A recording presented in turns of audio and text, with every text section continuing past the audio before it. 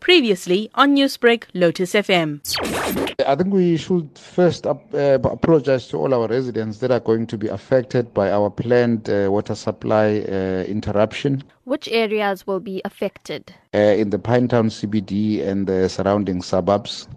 We are decommissioning an old asbestos pipe, replacing it with a steel pipe, so that we'll be able to widen Josiah Gomete Street, which is part of the Go Durban project that is currently underway. Will water tanks be sent out for the community that is affected? In all the areas that are going to be affected, we'll ensure that we dispatch our water tankers so that our residents will be able to have access to clean water. Newsbreak, Lotus FM, powered by SABC News.